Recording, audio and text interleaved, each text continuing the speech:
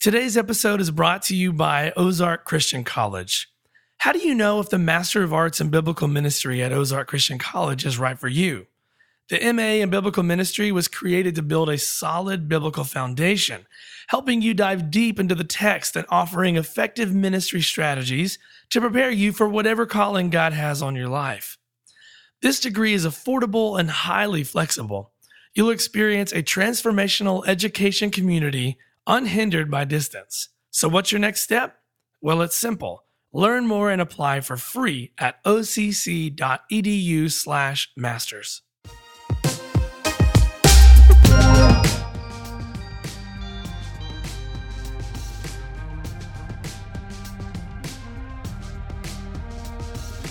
Hello, everybody. Welcome to another episode of the Disciple Makers Podcast. This is your host, Dave Stovall, and today's track session we are featuring Lionshare.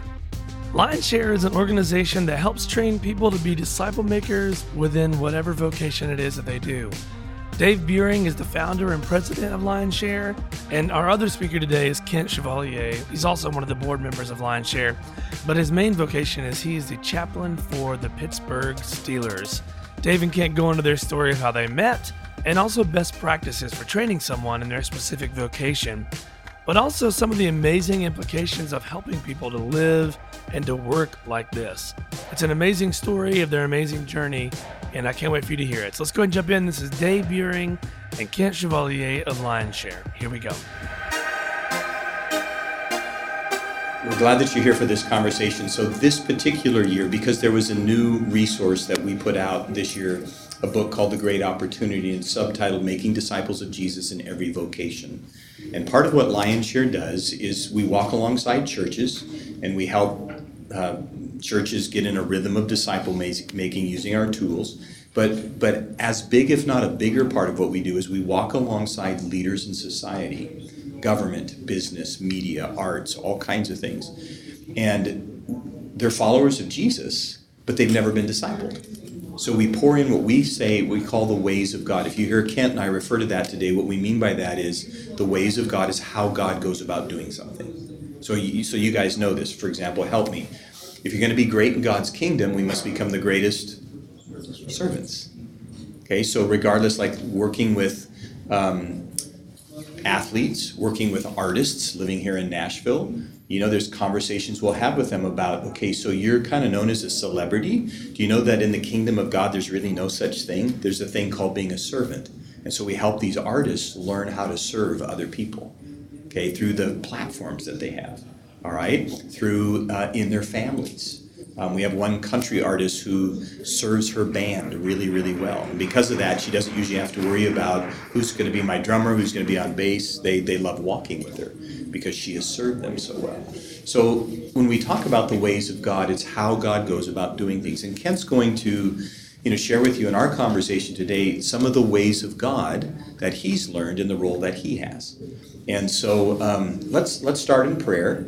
And let's ask the Holy Spirit to highlight for us today what he wants. All right? Kent and I are prepared, but we're both dependent. All right?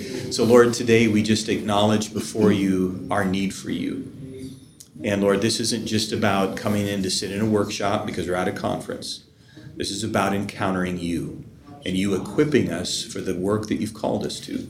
So, Lord, we just would ask today that as Kent and I share our relationship, share our stories, share the things you've got us doing, we just would ask, Lord, that you would help us lift our eyes to those in our flocks who work in the vocations. We realize only about 2 or 3% of people are in ministry. And we all know that whatever we do is ministry, but as far as vocationally. So there's that 97% or so of people that are out there in the other vocations. So as leaders of local churches, Lord, how do we envision them? How do we equip them to be able to make disciples within the arena where you have called them, where you've anointed them? So we ask for your help in helping us today. In Jesus' name, amen. Kent, why don't you tell a little bit of our journey? Yeah. Good afternoon, everybody. So it's good to be with all of you. And I just wanted to kind of share a little bit of how Dave and I met so you can see the discipleship process. We don't just talk about it, we actually live this out. So I was Before becoming a chaplain to the Steelers, I was 22 years in the local church as a pastor. 10 of those years as a youth pastor, 12 of those years as in adult ministries, worship ministries. And so it was about year 6 of ministry for me that the church that I was a part of said, hey, we go to this youth discipleship intensive, and as our new youth pastor, you're going to go and you're going to take all of the teenagers with you. And Dave was the leader of this. It was called Acts Alive in Erie, Pennsylvania. Several churches converged, student ministries. And as I was thinking, okay, this is all so brand new to me, Dave's up front teaching, and my students, you know how as a youth pastor, you're just like, shh, be quiet, all this. I'm locked in onto everything that Dave was saying. I come up to him after several of the sessions and I'm saying, I've never heard this stuff before. And he's just spitting discipleship. He's spitting the ways of God. He's spitting. And I realized, oh my goodness, I've never been discipled. And I was a youth pastor. And so the question for many senior leaders is, are you discipling your student pastors, the people who are on your staffs? Because I was at a church that then invested in me in such a way that says, we want to disciple you, and it led me to a relationship with Dave. And it's 18 years now, and Dave has walked me developmentally through some leadership shifts in my life, one being becoming the chaplain to the Steelers, and he's like my go-to mentor in leadership, in discipleship. And so that's kind of how we met. So I've been with Dave for 18 years, been serving on his board now for 5? Yeah, probably. I think so. So yeah, that's a little bit of how we met. So I was just telling Kent, we were having breakfast with several of the guys the other day that I'm 62 now, and we've known each other for 18 years, so I was Kent's age when we met, which means I'm getting older, and so is he. Yeah, that's right. That's right. So what we want to do today is just kind of play off of our friendship, our relationship, in a conversation with you about what it looks like to disciple in light of the vocations. And Kent's vocation is kind of a fun, unique vocation. There's only literally 32 people. Are they all filled? All 32 teams? No. How many chaplains out of the 32? I think it's 22. 22. So he's one of 22 people that, does what he does. And so we thought it might be a fun conversation to have, but also to highlight the principles of what does it mean, as a pastor. How many of you are senior pastors, executive pastors, youth pastors, worship in this room? Okay. And so the others of you serve in different areas of your church. Others of you serve in the vocations. If you're serving in the vocations, I'm thrilled that you're here, because this is a place that is ripe. And I'm not talking, so we're clear, we're not talking about salt and light here.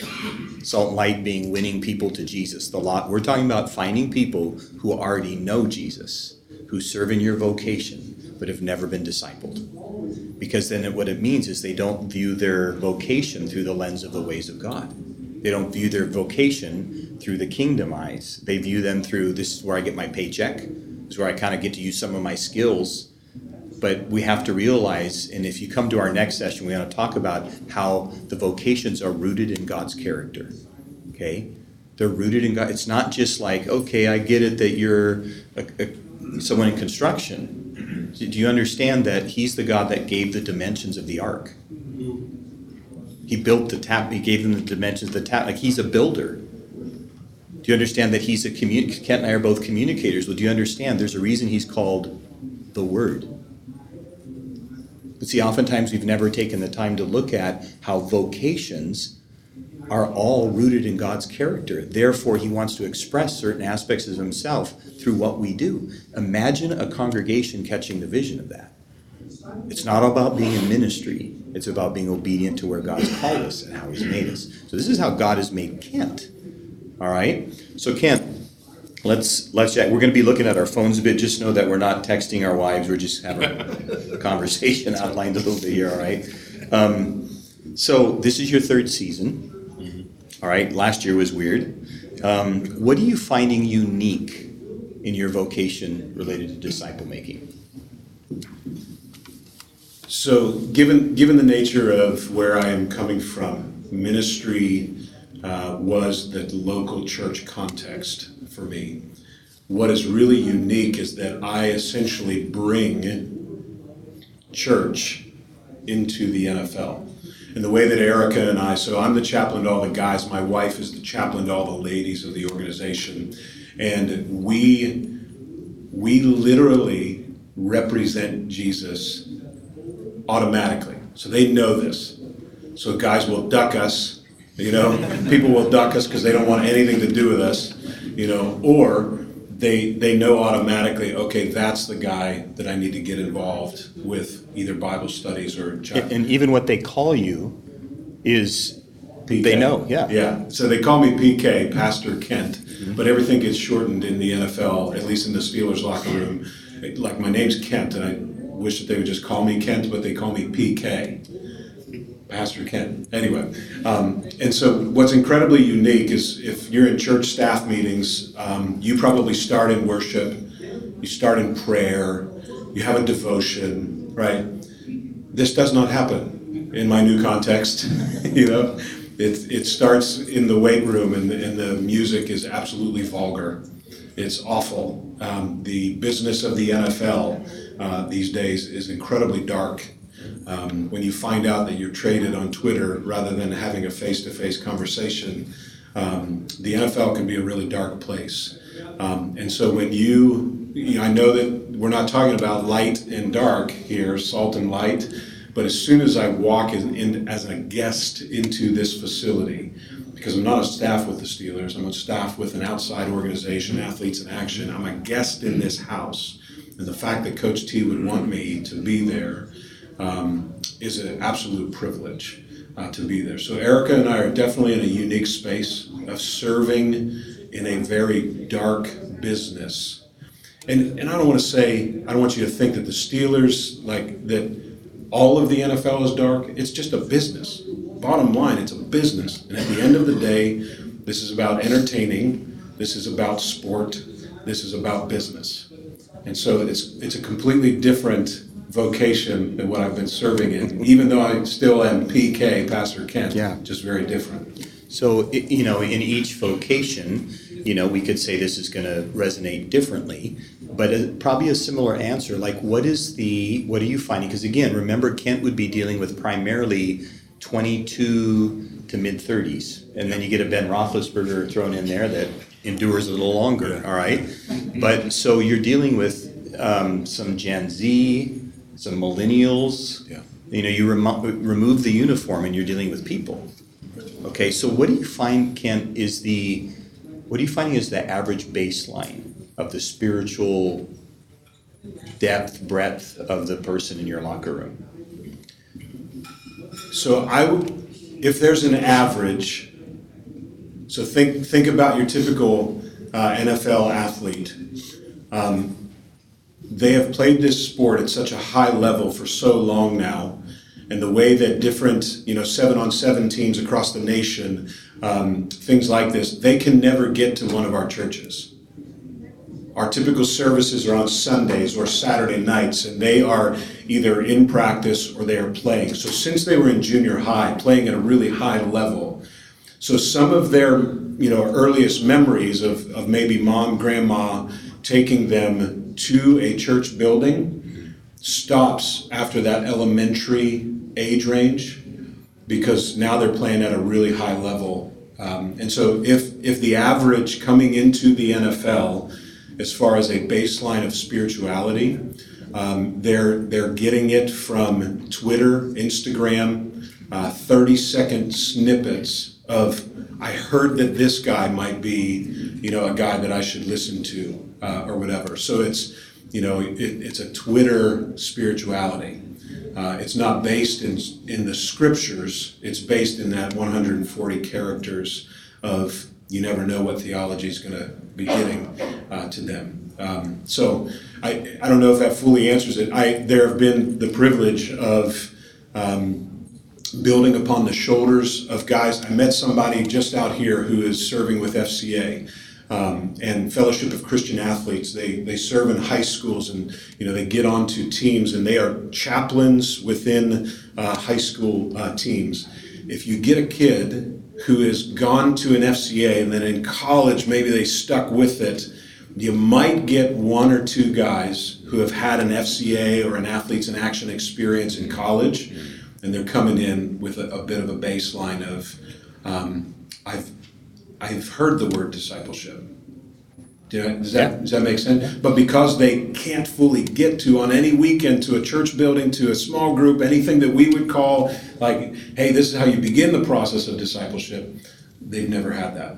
I don't want to say never, but most it's not of the a time. norm. Right. Hey, speaking of that, I think we can honor someone here in the room. So I'll let you introduce them, Ken. So we have with us today, too, the very first chaplain of the Steelers. So why don't you... So back in the 70s and early 80s when the Steelers won 4 Super Bowls, Hollis Half right here, Hollis, would you wave right here? First Athletes in Action chaplain to the Pittsburgh Steelers, and first of now what is 5 chaplains to the Steelers, Athletes in Action. Over that, what is that now? How many years? So yeah, 74 I started. 74 you started, so wow.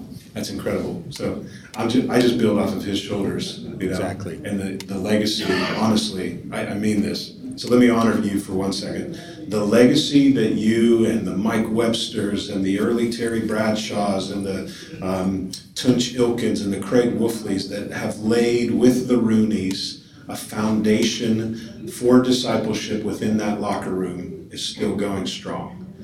And it's just a privilege to be able to continue to serve in that capacity and learn. So I've known Hollis, even before I knew he was a chaplain, we served as pastors in Pittsburgh right down the street from one another. And when I found out he was a chaplain to the Steelers, I was like, oh my goodness, this is, wow, what did you do? And now I get to do it. This is fun. I'm having a good time. So now you know it's not Bradshaw and me, Joe Green. It was Hollis that brought the championships to Pittsburgh. We're glad you're here. Same thing, Leo. Glad you're here. So, Ken, early on, some of my journey in walking with artists or government leaders, you and I were talking as you first went in, like, what's the process? We talked a little bit about this process of relationship to pastoring to discipling. Talk a little bit about how you journeyed in that. So in the NFL, and maybe it's not just exclusive to the NFL, I think trust is a huge thing with people. But especially in the NFL, they've learned not to trust because everybody wants something from them 24/7.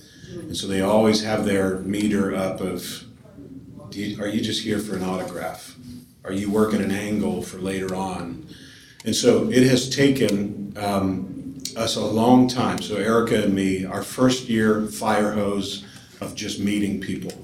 And we could see that people were reading us. Like, why are you really here?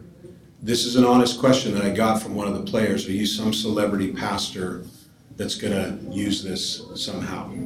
Right? And there's this automatic distrust. So as I went through that season preaching and inviting new people into the space and connecting them to Pittsburgh ministries of trusted people, they saw, I'm not there for an autograph. Season ends. That's basically all of the relational, charge I've got.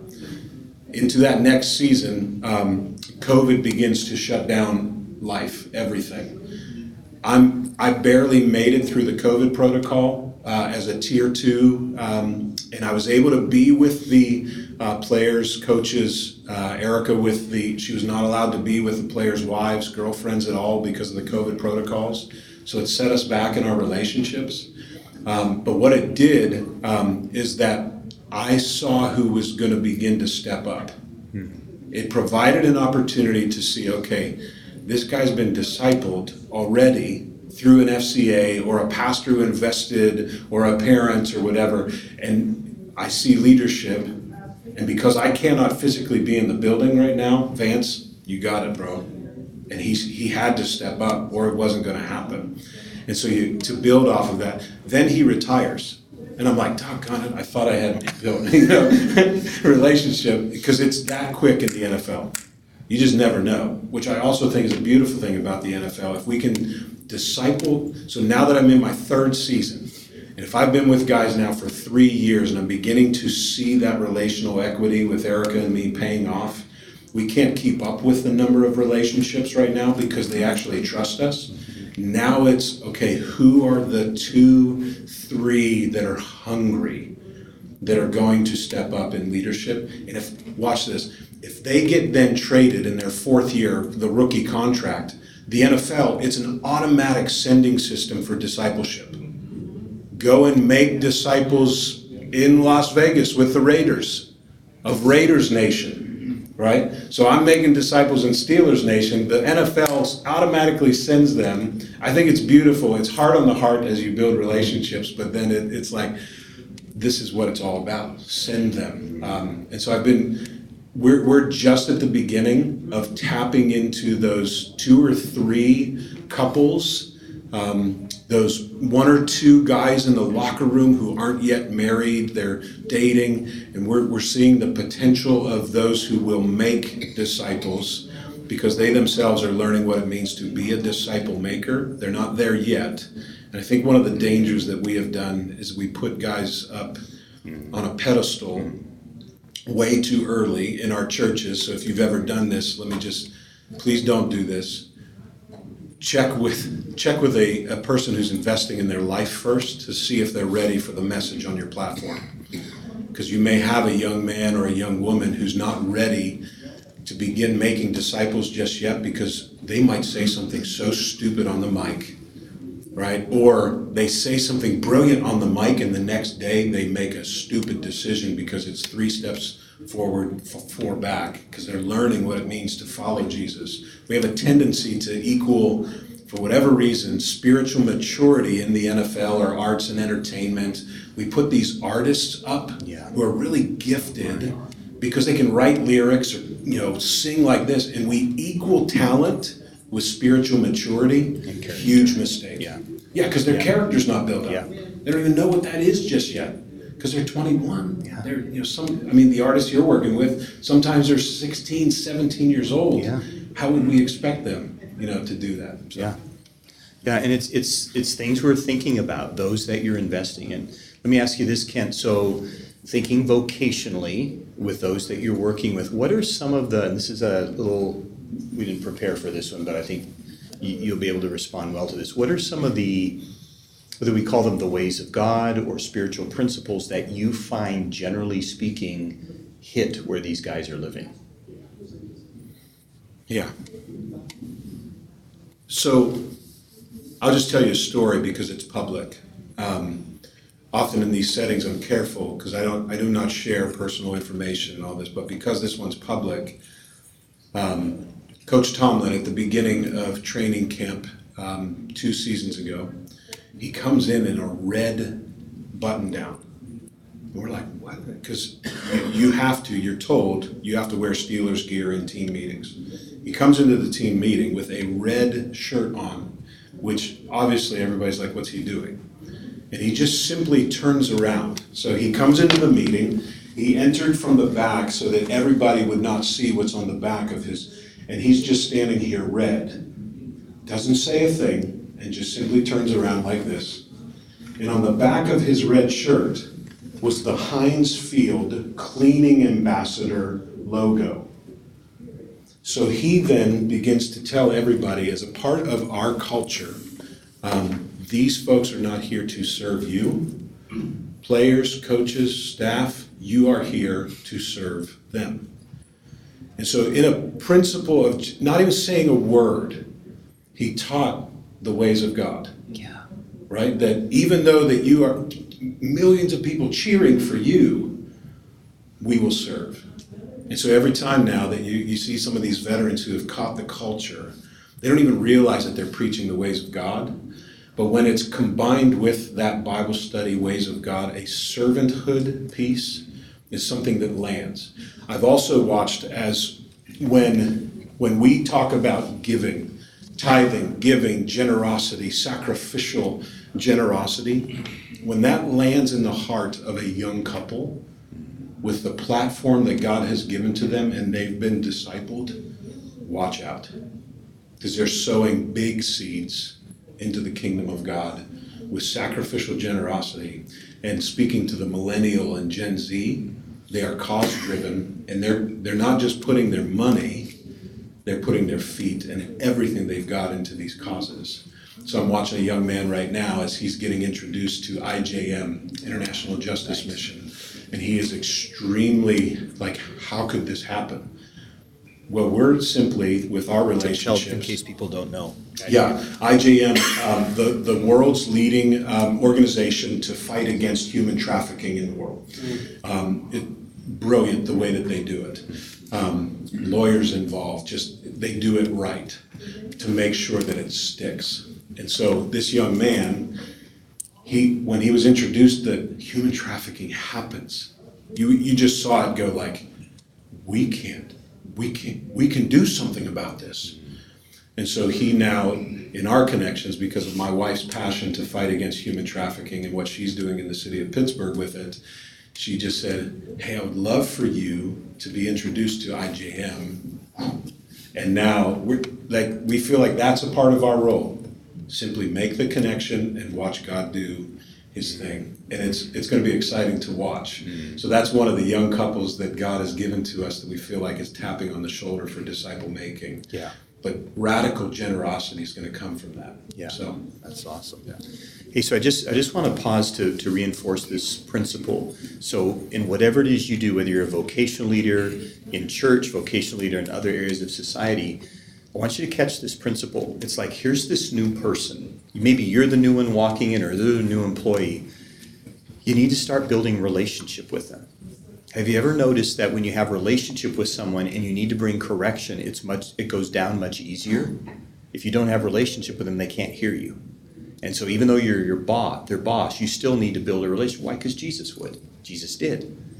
And so it's building a relationship, and then it's recognizing when they invite you into their life, if I could use this phrase, pastors will get this, those of you in different vocations, where you can pastor them. In other words, when all of a sudden you're just showing up at their desk and you're seeing some tears on the desk, and you look at them and then you just put your hand on their shoulder and say, are you okay? And say, no, I just learned my mom's got cancer and she's got a month. See, the Lord's just opened a door to go beyond relationship, like, hey, Bob, how are you? To being able to simply say, is it okay hey, can you just come in my office a minute? And you shut there, is it okay if I just pray for you? See, and it's moving from relationship to pastoral. And then when that continues, there's going to come a time where they start asking you more questions related to how do I grow? How can I get better at? Then that's a time to move into the disciple-making role. So sometimes when you go charging in first to make a disciple, it just doesn't land. And your heart's right, but they're not ready yet. And so just think of that first relationship, and then moving into category where God gives you opportunity. I'm not saying you all of a sudden become a pastor, but it's a good term to use, to pastor, to tend them, bringing Jesus into the situation, and then there's going to be trust built that they'll unzip their hearts, which allows you to speak more into their life and begin to disciple them. See, this isn't just pastoral work. This is how it works in the vocations. So there's an artist here in Nashville. Some of you might know her from American Idol days by the name of Mandisa. Mandisa was in our church during the American Idol time. One Sunday after church, she said, I need to talk to you. Well, where I was pastoring, our offices were in the basement. And so we go wandering down to the basement, and she's like this. She's looking all over, and I'm going, what is her deal? She shuts the door of our office, and she's looking out the window. And there's nobody there in the hallway. It's all dark. It's just us in my office. And I said, like, what are you doing? She said, I'm just really concerned that nobody hears what I'm about to tell you. And I thought, oh, my gosh, has she murdered somebody? Like, what's happened? Like, what is this about? And she says, so what you don't know is in the Atlanta tryouts of American Idol 2005, she was on in 2006, she said, I won. And because I won, they sent me to Chicago. They paid my way. I won in Chicago. And guess what? You don't know this. Nobody knows this. And this is why I'm paranoid, because I signed a contract that I owe them money if I yak about this. Oh, okay. She said, I'm in the top 25. And Cheryl and I are like, what? I mean, we know, as they say here in Nashville, she can sing, but she could sing. And all of a sudden she's in this. So we walked with her through that journey. But we got to that point first building relationship. If you first came to our church, at this time, Mandisa was the greeter. Hi, welcome. Here's a bulletin. Bathrooms are there. Kids ministry's there. And then one day she was on the worship team about a year later, and it was like, wow. And now we're in the office. So she said, can you walk with me through? So we walked with her through the journey, and now there was the pastoral opportunity. Okay? And then it wasn't until she finished Idol, got into her career here, that she saw the need to be discipled. And now she's on the other end of that. She has a group called her Sisters Group that she disciples young artists who you don't know yet, but they're young women, about a dozen of them, that once in a while I'll get the call, hey, when you taught me about this, how did you, because she wants to communicate the same principle. But so relationship, tending someone's need, and then they invite you into discipleship, and then you can release them as a disciple maker. Does that make sense? So especially when you're walking with people in the vocations, it's really important that you catch this, okay? So Kent, share with them, talk about being thrown into the fire. You're within your first week, and something significant happens at training camp. So the way that this happened for me is so crazy, that I signed on with Athletes in Action, and a week later I reported to training camp. So I had no clue what I was doing. I had heard what Coach Tomlin wants me to do, and I didn't know, I didn't know the difference in his mind of what chapel versus what Bible study meant. So I didn't understand, he had a thought and idea. So I show up, I have no idea, I don't even have a room, they don't even know I'm coming. It was just awkward all around for everybody. And so everybody's wondering why the fat bald guy is just wandering around the St. Vincent College facility. And did you have Steelers gear on? Did they give you that? Not yet. Not yet? Yeah. And so everybody's wondering, who am I? How does he have because you have to have the credentials, right? And so I have the credentials, but I have zero relationships.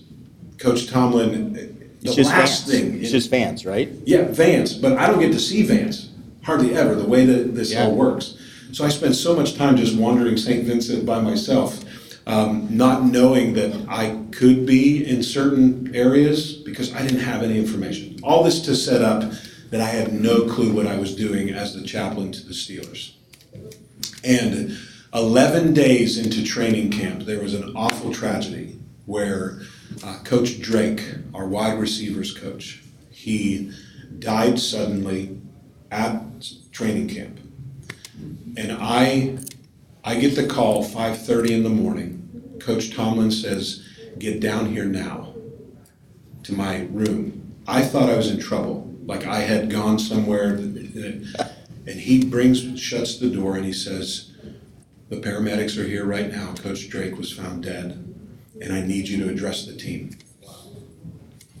And what would you do in that moment? But here's what I feel like. Coach Drake, believer in Jesus Christ, publicly known that he would start his wide receiver unit meetings in prayer every time. He would often share scripture, just an incredible, godly man.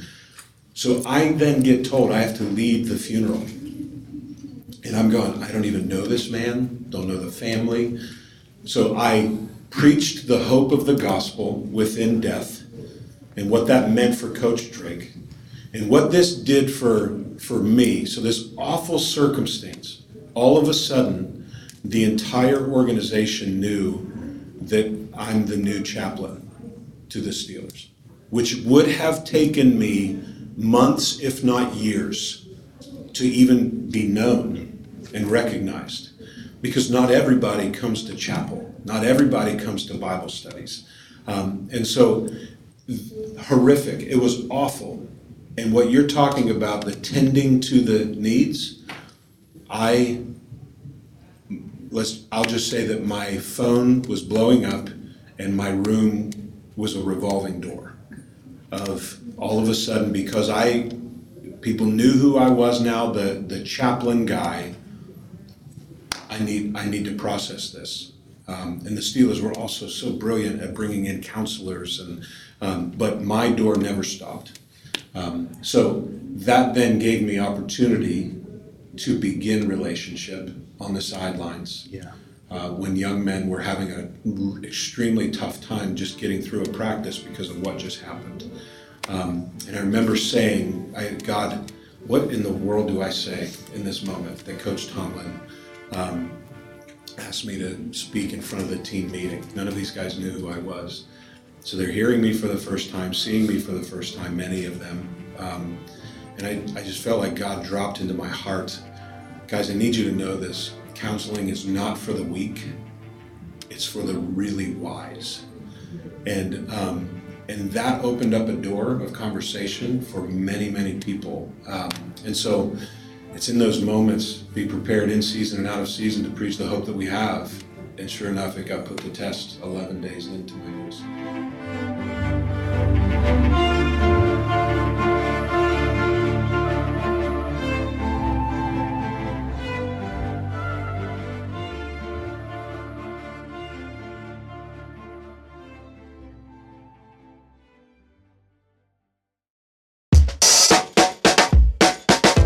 Hello, Disciple Makers Podcast listeners. I want to invite you to the 2022 National Disciple Making Forum here in Nashville, Tennessee on October 5th and 6th. Jesus had a strategy, a plan, and a roadmap for making disciples. In other words, he was highly intentional. He guided, coached, and developed his disciples into full-on disciple makers, and by living out the Great Commission, they changed the entire world. We're constantly gaining new insight about intentional discipleship as we look closely at Jesus. And if we're thoughtful and prayerful, we can apply many of those same practices today.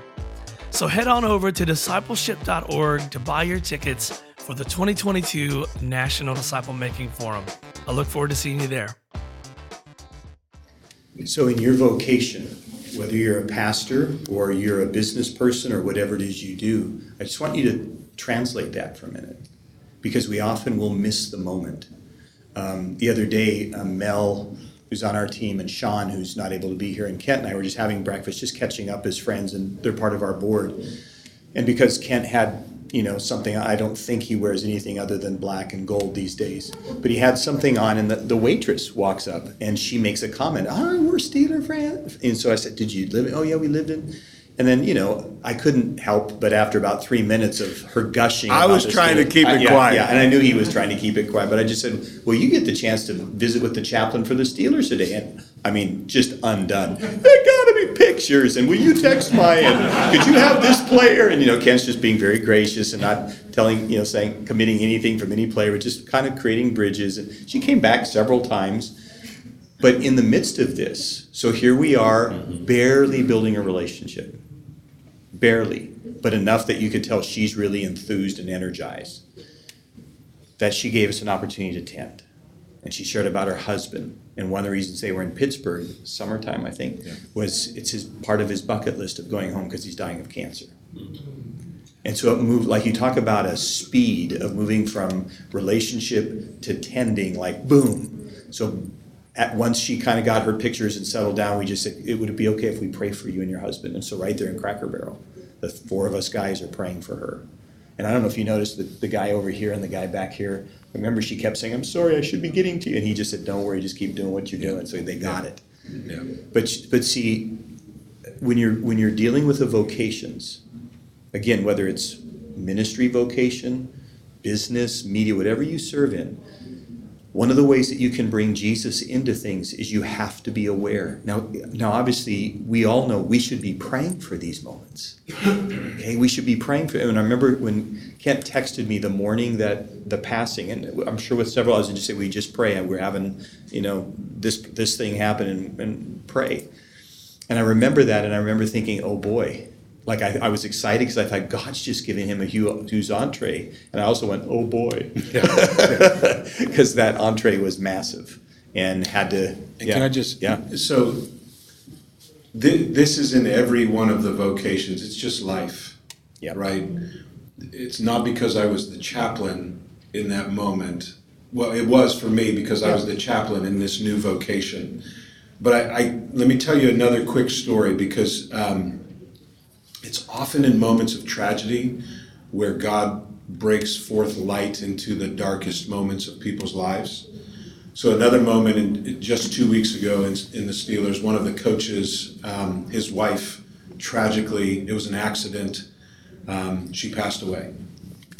And this is a guy who has kept me at a distance for we don't have a relationship.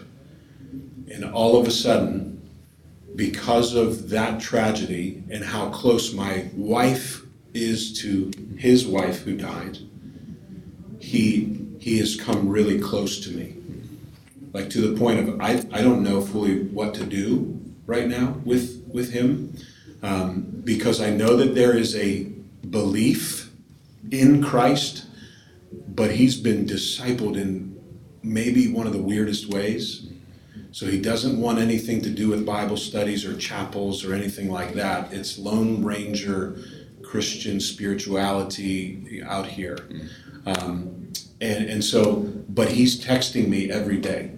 He's calling me on multiple times a week and just coming up close. And I feel like God's giving me an opportunity simply to love this guy into maybe a relationship. Who knows what it's going to turn into. But obviously in the back of my mind, I'm going, God, you might be opening a door for relationship that leads to discipleship in the ways of God here. And I'm going to tend that. I'm going to steward this relationship extremely well. And I'm not going to go, you taught me this, I'm not going to go into a relationship where I'm not invited. Because oftentimes we can hurt with our words if we don't have the relationship. How do you say that? I get the concept, but is there a particular way that you say that? I don't know if I said it well then. Yes, you did. Yeah, and I think that's the thing. Again, because of what Kent does, we knew that this would provoke just some conversation that can apply to all of us. You know, of being aware, praying, are you prepared when you go into work to deal with moving from relationship to tending? Like, are you prepared for that? Are you, meaning spiritually, are you prepared for that? Pastors that are here, are you prepared for this with the people that you walk with? Because sometimes, again, in church life, it can be its own little world, an own little bubble, but it is your, we say in Hawaii, it's your ohana, it's your family. And I'm not the fan of the senior pastor that only speaks about 6 times a year to his youth pastor. Like, this is not how Jesus would do things. And I can't tell you how many youth pastors are frustrated, pulling their hair out, because they want to be discipled, but the senior pastor only views them through the lens of, well, it's great that you're doing stuff with our youth, but there's not a relationship. So there's not even a place to move from relationship to tending, because there's not hardly a relationship. So, I just want to encourage you as pastors, you need to engage. It's like disciple making looks like this. It's the priority. Next to loving Jesus and your neighbor, disciple making is the priority. And so if you lead a staff, or you have, like, in a children's ministry, 3 or 4 maybe that are on your team, like, is the primary aim of your life to pour into them? Is because that's where your time needs to be. It's pouring into, if you're a pastor of a church, is pouring into your staff the priority of pouring into your flock? It should be. Why? Well, Jesus did it that way. He poured into them, then he sent them to minister to the masses. And so I just want to encourage us, regardless of your vocation, are you making disciple making a priority for you? It's not just to be for your staff, or the guy in the education department or the person running small groups. It's you. And your modeling of it trickles down. All right? So that's part of the reality of that. So I'm going to just give the mic to Kent here to let him share something, and then we'll just open it up for some Q&A. We got to end at the bottom of the hour, but if there's questions that you want to ask Kent, you want to ask me, we just want to open that up to do that. But Kent, just kind of the last question here, just is there anything that God's been doing in you? Because, as we disciple others, and in your case, it's still moving, like I imagine, and this is Dave's way, this is not yours, but I imagine that, okay, here's the ones that are in relationship, you got names, here's the ones I'm tending where that kind of bleeds over, and then here's the ones I'm looking at discipling. So as you've been in that process, how has God been discipling you? Where have you grown in the last 3 years? So Athletes in action, the way that we are set up in the NFL. So you have athletes in action that's all over the country, international, and primarily you're in high schools and colleges. And in those places of the NFL, there's a group of chaplains. We connect. And I'm going somewhere that's because I have never met some of the people who are on my staff in person. So I've never met the Houston Texans chaplain in person, but I see him on Zoom calls and things like this. So to answer your question of, I think, well, I don't want to say it that way. I took for granted the community that is within the local church context and how much of a brotherhood and sisterhood that it is. I think there was a tendency pastor of a large church in Wexford, that I felt this, I have to distance myself from my staff, because I'm the leader, and I don't know how to be in small group with people who are part of my church because they see me as the answer guy in the small group. And so it's like this weird, but it was me doing that and saying, I can't step it. Now not having a staff, it's Erica and me out on our own. Athletes in Action is a wonderful organization, but we all feel very alone in our cities that we are in. And so the church, the hub for discipleship, the church context, has become so precious to us. But as full-time missionaries within a local church context, people don't get us. Does that make any sense? Yeah. So I am learning that when I sit in the pews and people don't see me engaging in the programmatic ministries of the church, they're getting frustrated with me because they're like, you need to be doing this at our church. I would encourage, yes, please, that those who sit in your pews, I'm also known as the crying pastor, by the way. So those who sit in your pews, who have caught the vision for discipleship within the vocations where God has placed them, don't ball them up with your programmatic ministry within the local, like the walls of your building. Celebrate them. Come alongside of them. Equip them, resource them, champion them. Say, hey, do you know what our church is doing? Right? Because sometimes it's so isolating. Yeah. I was the lead pastor of this incredible church. I love this church in Pittsburgh. We're still a part of it. But I now feel like I don't fit any longer.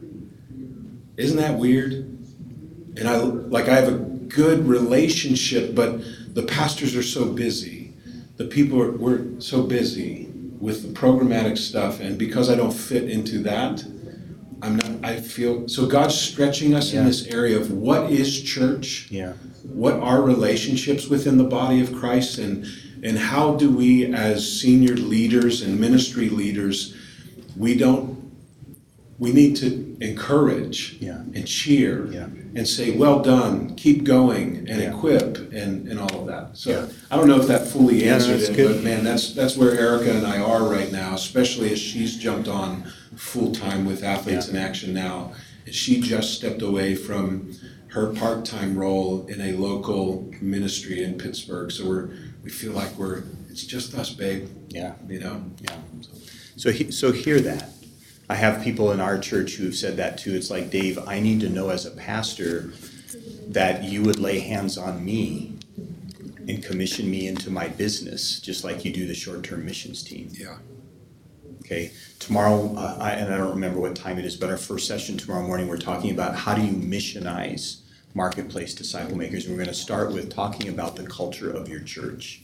Is the culture of your church such that marketplace leaders can rise up and in other words, can you as a pastor, for those of you who have a pastor or ministry hat on here, can you value as much what Kent is doing in the marketplace as your staff is with the kids. And see, oftentimes we nobody would say this, and we wouldn't even think it purposely, but accidentally, or just by virtue of history, we would think, yeah, well, that's great that you're doing that out there, but this is the real, no, this is the problem, right? The real ministry is out there. Yeah. Okay, and until we get that situated right, and then do disciple making for the sake of that, can I just tell you this? We will not see our culture change. The aim of disciple making is never changing culture. The aim of disciple making is always reproducing the character, ways, and mission of Jesus in others. But the byproduct is a society that's changed. And we have to come to grips with the reality that society will not change unless the church gets back to the Great Commission. I would be the first to say, I think our country, we could pick on any country, I'm just picking on ours because this is where we live. Our country is in the condition it is because we've ignored the Great Commission of Jesus to make disciples for decades. And so you don't have a lot of leaders out in these areas of society because we haven't discipled them in the depth of their walk with God, that they can reflect his character in situations, reflect his ways. Like one person that has done this really well because of his parents and others is a guy by the name of Tim Tebow. Tim doesn't, in my opinion, maybe doesn't have quite the arm to be an NFL quarterback, but one of the greatest college players of all time. But it's always amazing to me when he was playing on the Broncos, how much ESPN would focus on Tim Tebow. And I'm just going, why is that? He's probably like ranked number 28th of the 32 quarterbacks. But I believe because God said, I'm putting a spotlight on him because of who he is. He's a man of incredible godly character. And so God was exalting him to give him place to reflect Jesus in his kingdom. And he's never not done that well because he's a man of godly character. Okay? So I just want us to think about this. And we'll continue to talk about this in our session here this afternoon and then, tomorrow as well. So you can ask whatever questions you want to ask. The only thing I would say is don't ask Kent any questions about, what about this particular player? Is he saved? Is he going to hell? What's going on? Just don't do that. That's kind of pastoral privilege, just like we would do with. So let's not go there. But you're welcome to ask questions related to vocational stuff that we've talked about. If you just want to ask something fun because you have a guy that's connected to the Steelers, you're welcome to do that. All right, we've got about 10 minutes and then we'll dismiss you. So who would like to ask a question? Just raise your hand. Yeah, let me just see if this extends to you so we can get this on. Thanks, Cam. So Dave, you had talked about how senior pastors can sort of see disciple making as something that a specialist would do within their operation, so it's not for them. Yeah. But you opened with the largest hindrance to discipleship being senior pastors. Was your point that senior pastors aren't modeling it, and that's the hindrance, or was your point that senior pastors are not being discipled? Thanks. That's a great question. The point from that original meeting when we all kind of were just saying, like, what's the greatest hindrance to disciple making in North America? It was the latter. Because most of us in that group had been a senior pastor, myself included. And we realized that we bumped into so many of our peers that when you'd have the conversation about discipleship, they would literally look at me like I had a hole in my head. And I'm going, okay, you're a pastor. Jesus said go make disciples. Like I'm not doing the math. And I was getting frustrated inside, not angry, but just kind of like, oh, what's the deal? And I remember the Lord spoke very clearly to my heart. And he said, Dave, when you hear that, I want you to have compassion because they're only doing what they've been discipled to do through seminary, through their training. So begin to build a relationship and start pouring into their lives. And so there's many a senior pastor out there, like I could tell you story after story of just like godly men, incredibly gifted communicators, incredibly gifted evangelists, incredibly gifted people.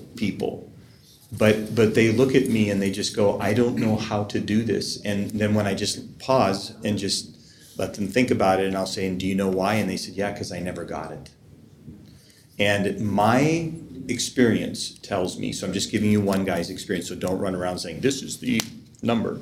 My experience has said that 4 out of 5, or if you round it up, 8 out of 10 senior pastors that I have had relationship with would say, I've never been discipled. So when I start talking to them about a disciple-making culture, they kind of go, It's kind of like what Kent was doing at the youth camp. Like, I don't have this. And so if you've never experienced it, it's difficult to do. So that, again, was part of the genesis of this whole forum, was how can we wash the feet of senior pastors and their teams? Yeah. So I don't think it's a lack of desire, but I think sometimes it's, and it can be a hard thing. Let's just say you're like one time I was speaking in Saskatoon, Saskatchewan, Canada. That's a mouthful, isn't it? And I had a group about your size of pastors, and I'm talking about discipleship, and most of these guys are senior pastors, maybe 50, 60 people. And at one point, I see this, like repeatedly, all through the room like this. And I'm noticing it across. So I did this. I said, time out. Can you guys all look up here? And they all quietly looked up. And I said, what's going on? And I knew, but I wanted to hear what's going on. And like one guy said, Dave, I'm 55 years old. Nobody ever told me this before. And the next guy, like I should have been doing this since I was in my 20s, and now I'm 60 years old and I haven't. So, you could see the enemy trying to bring condemnation. So I just said, okay, time out. I said, I want you to stand with me. So they all stood up. I said, let's pray a prayer of repentance right now. And for the sake of just unity here, can I pray? And would you repeat out? And I literally led them in a prayer. Dear Jesus, forgive me for disobeying the Great Commission. Lord, forgive me that I didn't pay attention to this. I forgive those in Jesus' name who never told me what I should have known. I mean, and the presence of God just showed up. And then we agreed, said, how about we draw a line in the sand right now and say, from this day forward, we're going to include this, So you guys, there's times we just have to do that. And so when I say that to you, I'm just telling you to inform you that that's the heart of what's going on here. But to also let you know that it's all said with huge compassion and a willingness and prayers. Jesus, would you connect every person, every church that comes to this place with one of us as organizations that they feel a bond with, that they could say, would you help me? Because all of us will say, it'd be our privilege. Okay? Thank you for that. Questions? Yeah. Can you just come up and say it here in the microphone so we can get your fine voice on the recording? It's better than me repeating the question. I just wonder if you could spend, you both of you, but certainly a little more time kind of diving into what it would look like to do what you were talking about at the end, celebrate vocational missionaries well in the church context. Yeah. What kinds of things that would look like practically. Absolutely. So the belief that ministry doesn't just happen in the pulpit or in the kids' room, teenagers' room.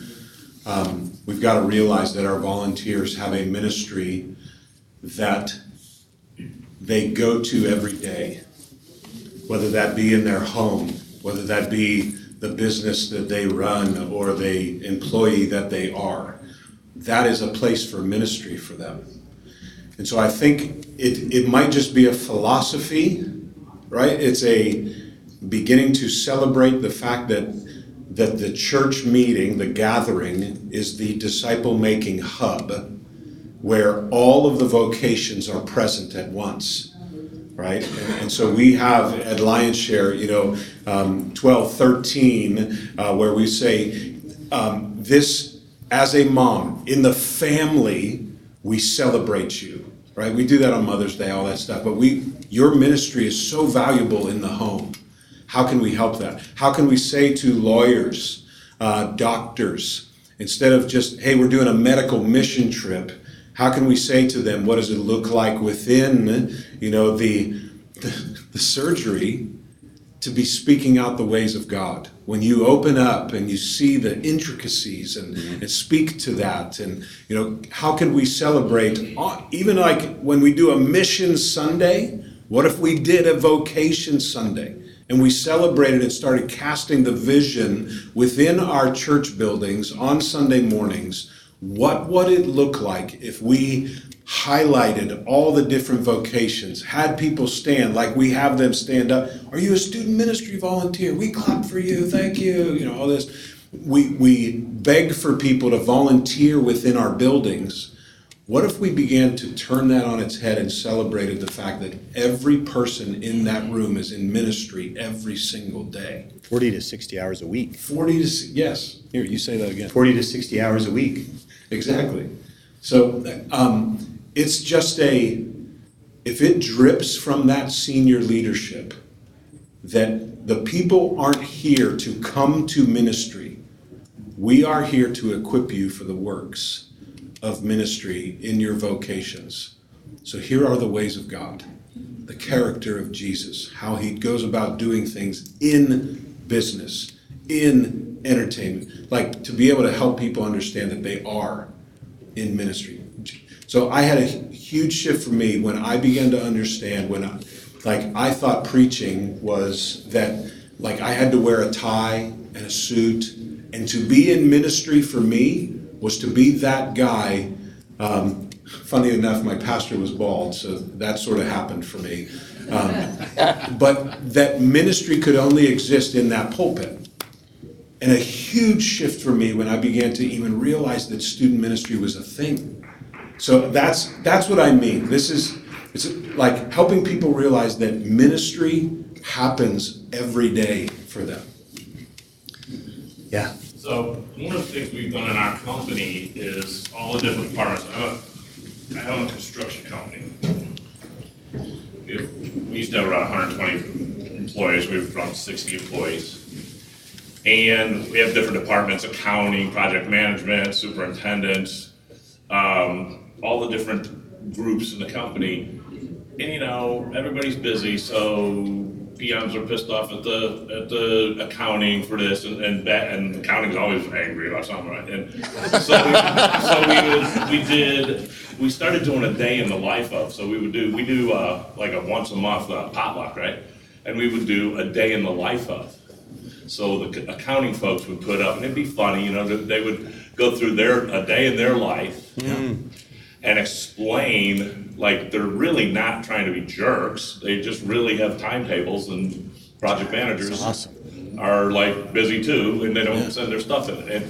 And what happened is there was a great deal of respect that went around the whole company because I'm the CEO and I don't know what the accounting people do, and I really don't care. Yeah.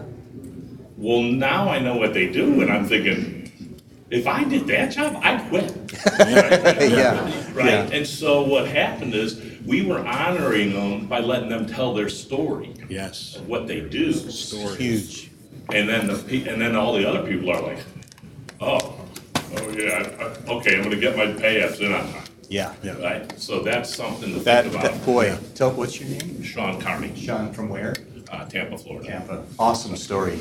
Hey, you guys, we need to close so you can have a little bit of break and get to your next session. So just let me say this, and I'm going to say this too because they're going to edit right after this, and then let me just pause so they have a break and edit. But thank you for coming. Glad you're here.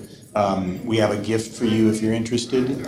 If you go on your app store, depending on your phone, and you type in Lion Share Leadership Group, you can download an app, and on that app is a devotional. We did 366 2-minute video devotionals. You can listen to them audio as well on the character of God. So if you go through the whole thing in a year, you'll have gone through 101 attributes of God's character 3 to 4 days each.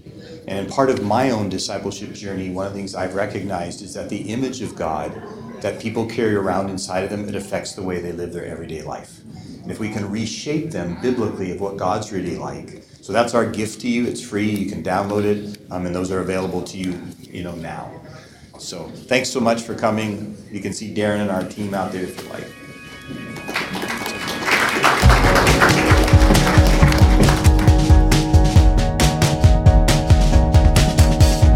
Well, there you have it. That was Dave and Kent from Lion Share. I hope that you enjoyed that episode. And while I have your attention, I want to ask you to please click subscribe to this channel. I would love to have you back every time I release a new episode. And I want to remind you to mark your calendars for October 5th and 6th for the upcoming National Disciple Making Forum. It's going to be a fantastic time like it always is. All right, guys, I'll see you on the next episode.